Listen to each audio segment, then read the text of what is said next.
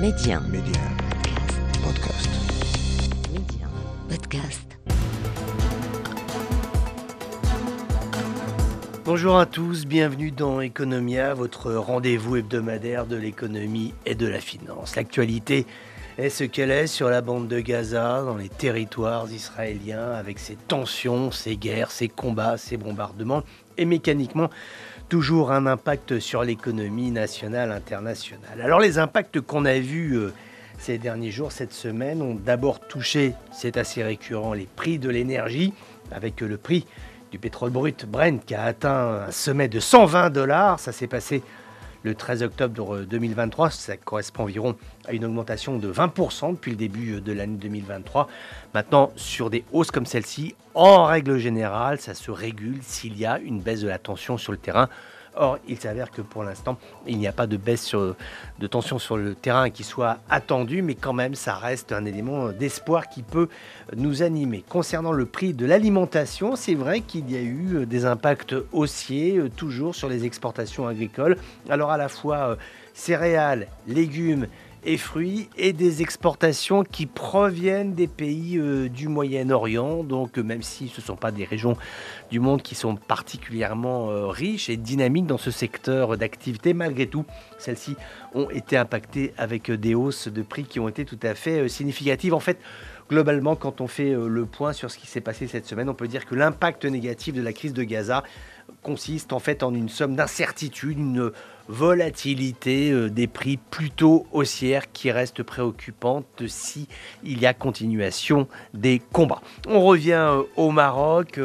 Plusieurs semaines se sont passées devant le terrible séisme qui a touché la grande région de Marrakech. L'occasion de faire le point sur où en sommes-nous, sur les processus économiques qui ont été lancés de telle façon à ce que la région aille mieux. Comment peut-on réfléchir, penser à ce que pourrait être demain des agences de prévention du risque? Voilà ce dont nous allons parler avec Hassan El Arafi, qui est économiste, que l'on connaît bien d'ailleurs dans Economia pour la qualité de ses analyses.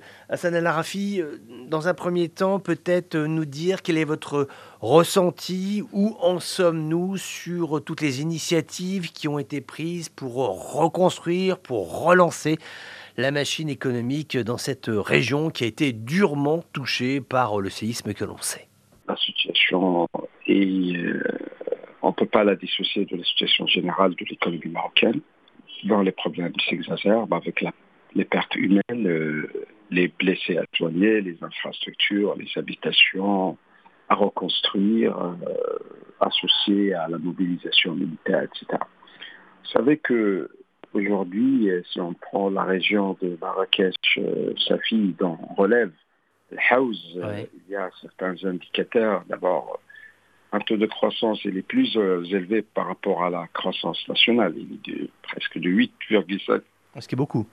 Par rapport aux estimations de la SCP, avec une contribution de 8% au PIB national.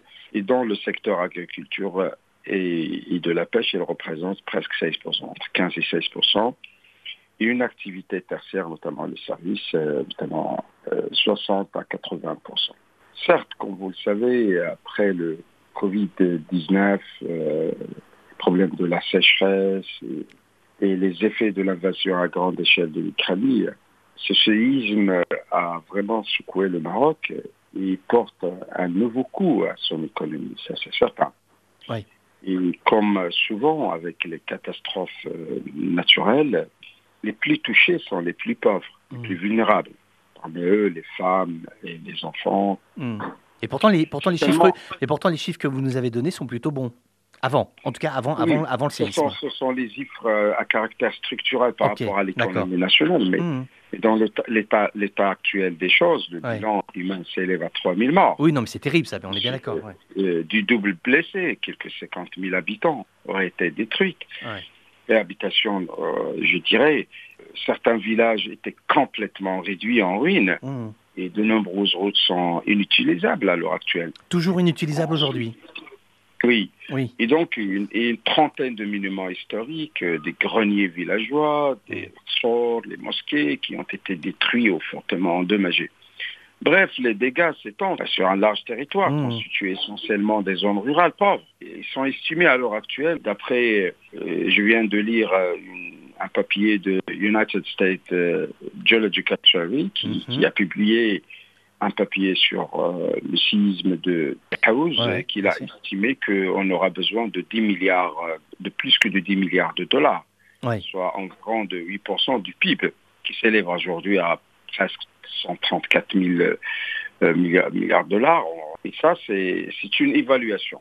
Ouais. Il est prévu également que la Banque mondiale, en marge des travaux de ces assemblées, ils ont lancé une initiative d'évaluation rapide des dommages afin d'estimer l'ampleur de la catastrophe et d'identifier les axes de soutien prioritaires au Maroc.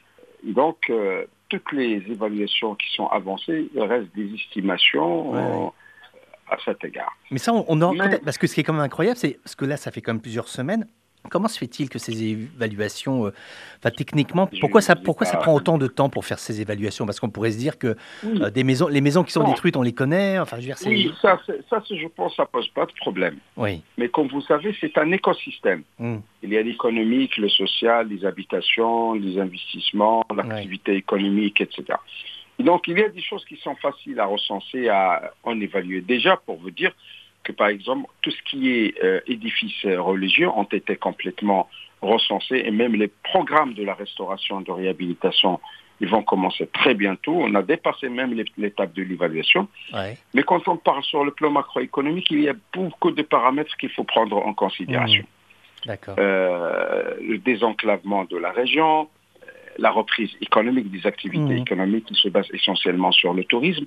Et donc, il y a la macro-évaluation et la micro-évaluation. D'accord, ok. Donc la macro-évaluation, c'est ce qu'on peut estimer avec ces 10 milliards de dollars, mais la micro-évaluation qui demande, c'est un travail technique qui peut prendre un peu de temps afin de repérer quelles sont les charges exigibles pour chaque action à mener. Mais attendez, parce que non mais d'accord, ce que je comprends, c'est le processus, vous nous le décrivez, mais ce que je veux dire, c'est que l'hiver arrive, et même il y a même des endroits où il commence à vraiment à faire froid. Je ne sais pas si tout le monde a été relogé, mais c'est vrai qu'il y a quand même une urgence humaine à laquelle il faut répondre très rapidement, et même s'il y a des gestes significatifs qui ont été faits oui, il faut aller très vite.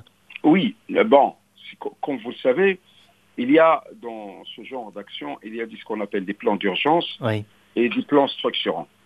Donc les plans d'urgence, il faut des actions trop rapides qu'il faut mettre en œuvre sur le terrain rapidement parce qu'on n'a pas de temps à attendre. Il y a l'hiver, il faut reloger les personnes, il faut les désenclaver. Il y a des enfants qui devront poursuivre leur scolarité, bien sûr. À l'école. Donc ça, ce sont des choses qui sont déjà initiées. Bien sûr. On a dépassé même l'étape de l'évaluation. Et même si vous lisez la loi sur l'agence du Grand Atlas, de la promotion et développement des PRON, on leur a donné beaucoup de dérogations procédurières afin que les choses aillent très vite. D'accord. Mais pour vous dire aujourd'hui, ça c'est, si on prend par exemple des cas similaires, par exemple, si on se réfère au papier de la Banque mondiale, le tremblement de terre qui a frappé la Turquie et la Syrie à cause des dommages physiques directs qui ont été estimés à plus que 5 milliards de dollars, rien que pour la Syrie.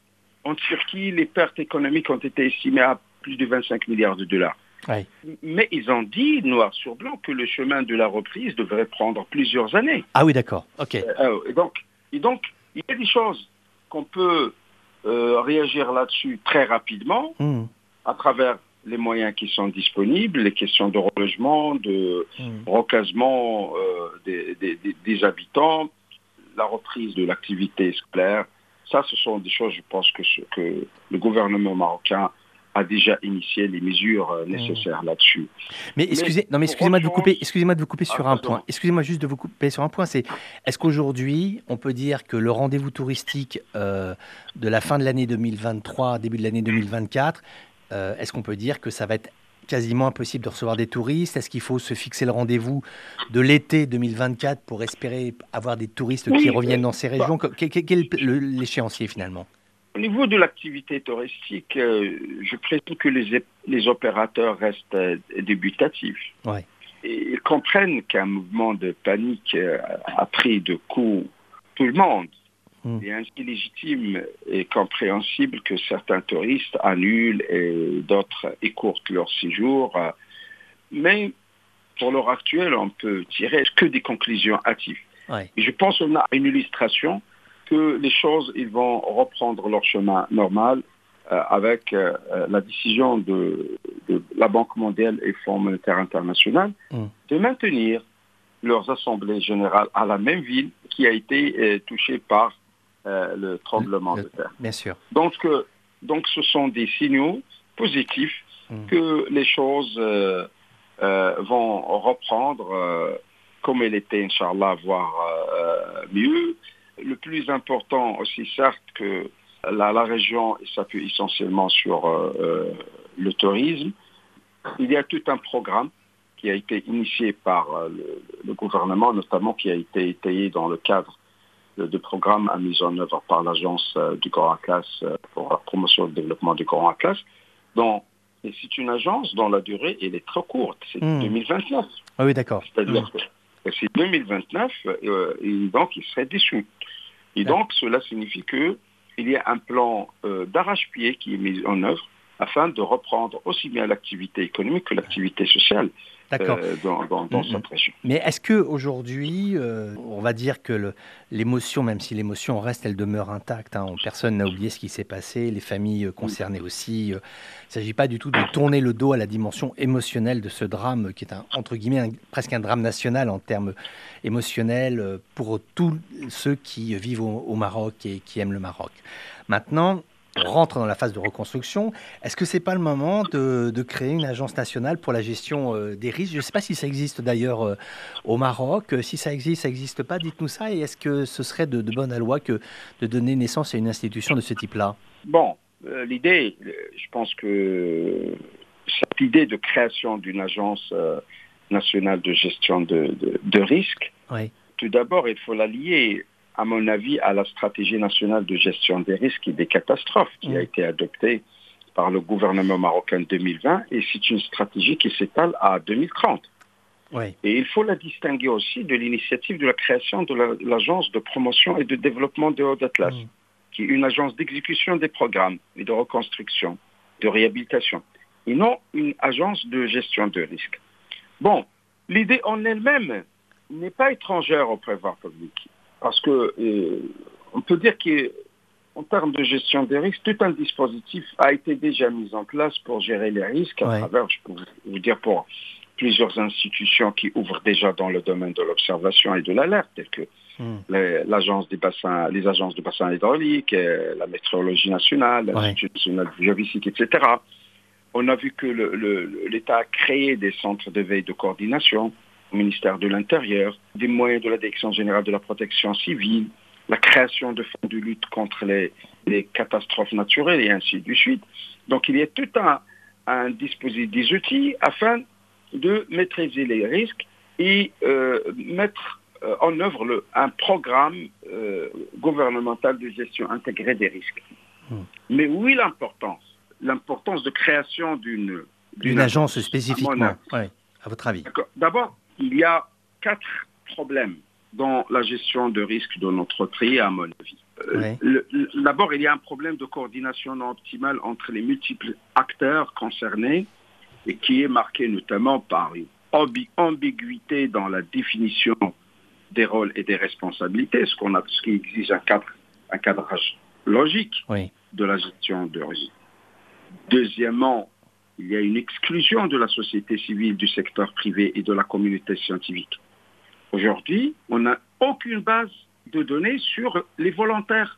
D'accord, c'est important, absolument. Oui, demain, on aura une action collective de la part de la société civile, mais on ne connaît pas cette société civile. Et donc, qu'est-ce qu'il fait ? De quoi il est capable pour intervenir ? Et donc, il faut qu'il ait un observatoire dans ce sens de recensement. Bien sûr. Il y a l'absence d'une approche complète et intégrée, multirisque et multi-acteurs. Les interventions ne sont pas préparées à l'avance, ce qui pénalise l'efficacité et augmente les coûts. Et à cela, il faut ajouter qu'il y a une faible capitalisation, ce qu'on appelle le retour sur expérience. C'est-à-dire, Alors, expliquez-nous ça, c'est très intéressant. C'est quoi pourquoi vous dites une faible capitalisation sur le retour d'expérience? Oui, parce que ça c'est important. Aujourd'hui, les gens ils travaillent avec des scénarios, Ouais. avec des paliers de risque. Et D'accord. donc, pour essayer de réparer ces insuffisances, je pense qu'il faut qu'on ait un mode de gouvernance dans le cadre d'une structure nationale qui peut gérer toutes ces contraintes-là. D'accord. Parce que de quoi il serait utile, à mon avis, la création de cet agence? Et je pense, je ne suis pas en train de réinventer la roue. Ça, c'est une idée. Ils sont des structures qui existent partout. En Turquie, il existait depuis toujours. Oui. Donc, ce sont des agences professionnalisantes et professionnelles. Parce qu'ils ont la capacité d'identifier facilement les parties prenantes et déterminer la responsabilité et susciter la conscience des intervenants au temps opportun. Et ils ont la capacité de fédérer les énergies de tous les acteurs concernés. Parce que quand on parle du séisme ou de ce programme post-séisme, c'est tout le gouvernement qui est concerné, et les collectivités territoriales, et les établissements publics, ainsi de suite. Ils permettent aussi d'assurer une gestion intégrée des risques à tous les niveaux. Et ils permettent aussi une définition des mesures opérationnelles de nature aussi bien institutionnelle, organisationnelle et financière. Et donc, ce genre d'initiative, a-t-on dit, d'agences, ils devront prendre en charge une action pas conjoncturelle ou sporadique ou éphémère. Il s'agit d'une action qui est durable dans le temps, voire permanente. Pourquoi? À mon avis, pour 4 raisons. D'abord, on a un territoire national qui se caractérise par une forte variabilité spatio-temporelle climatique à cause de sa position géographique et sa situation dans une zone de transition. Le premier point, c'est que le territoire national se caractérise par une forte variabilité spatio-temporelle, c'est normal. Le deuxième point, c'est que le même territoire se caractérise également par une diversité géologique, une dynamique tectonique régionale. Et avec 300 km de côte, le Maroc fait face à des risques de submersion marine, etc. L'importance d'une gestion de risque qui doit être une fonction permanente, mais qui n'est pas uniquement liée à un cas catastrophique. À mon avis, la création de cette agence est dictée d'abord par la viabilité, la forte viabilité spatio-temporelle, climatique, qui caractérise le territoire national. Il y a aussi la diversité géologique.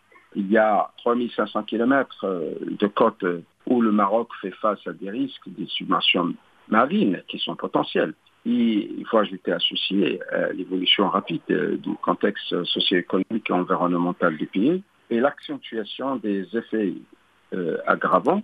Je pense que ce sont des éléments structurels qui méritent qu'on ait un dispositif de gouvernance fort, stable, professionnel, afin de faire face à ce genre de situation. Alors, votre diagnostic pour l'avenir économique du Royaume du Maroc, quelle est votre perception pour les prochaines semaines, prochains mois, s'il vous plaît? Je pense qu'on a 2 déclarations importantes ces derniers jours.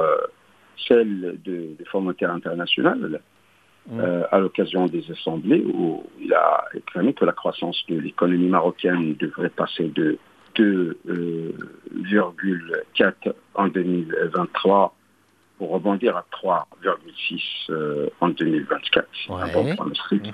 Et je pense le même pronostic, il est partagé par les autorités marocaines à l'occasion de la mise à jour des orientations du projet de loi finance où la croissance économique devrait se situer à 3,7% en 2024 sur la base des derniers éléments conjoncturels au niveau national et des éléments d'incertitude qui pèsent sur l'évolution de la conjoncture internationale.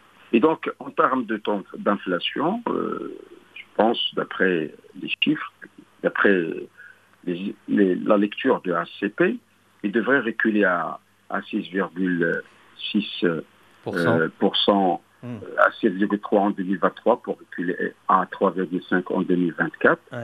Et c'est la même chose, je pense, ce sont des chiffres qui sont partagés aussi par le FMI dans le cadre des perspectives de l'économie mondiale.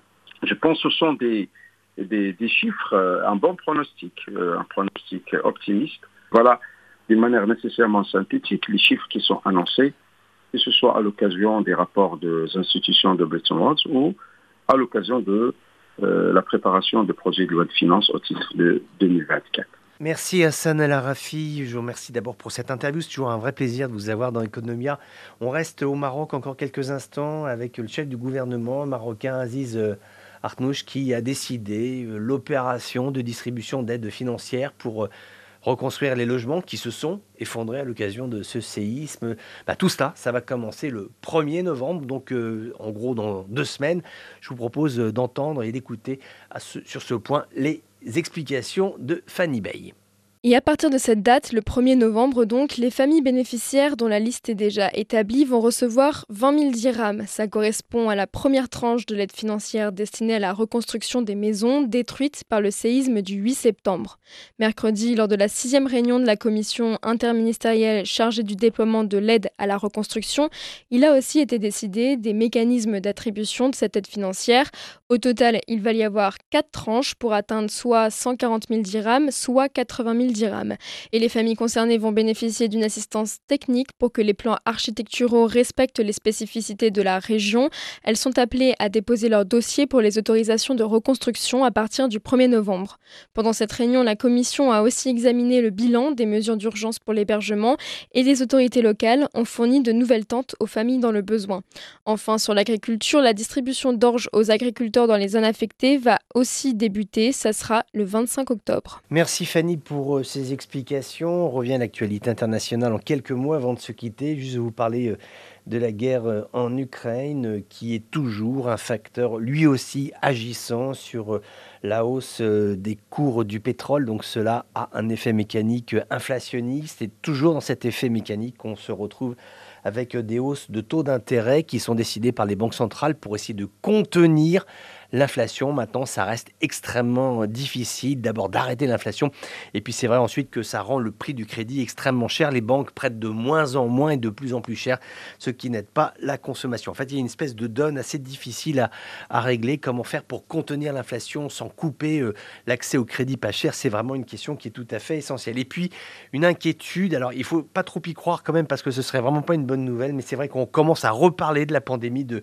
Covid-19 et on craint que celle-ci soit de nature à perturber quelques chaînes d'approvisionnement. En tout cas, ce sont des éléments qui aujourd'hui sont véritablement analysés. Alors on est plutôt sur des scénarios prédictifs, mais aujourd'hui, où en est la Covid-19? Dans quelle mesure dans les mois prochains, si elle se propage à l'aune de l'hiver qui s'annonce, qui a déjà commencé dans certaines régions, est-ce que la Covid pourrait être un élément déstructurant, un élément de perturbation du commerce mondial? C'est une question qui se pose, mais qui se pose quand même en des termes extrêmement sérieux.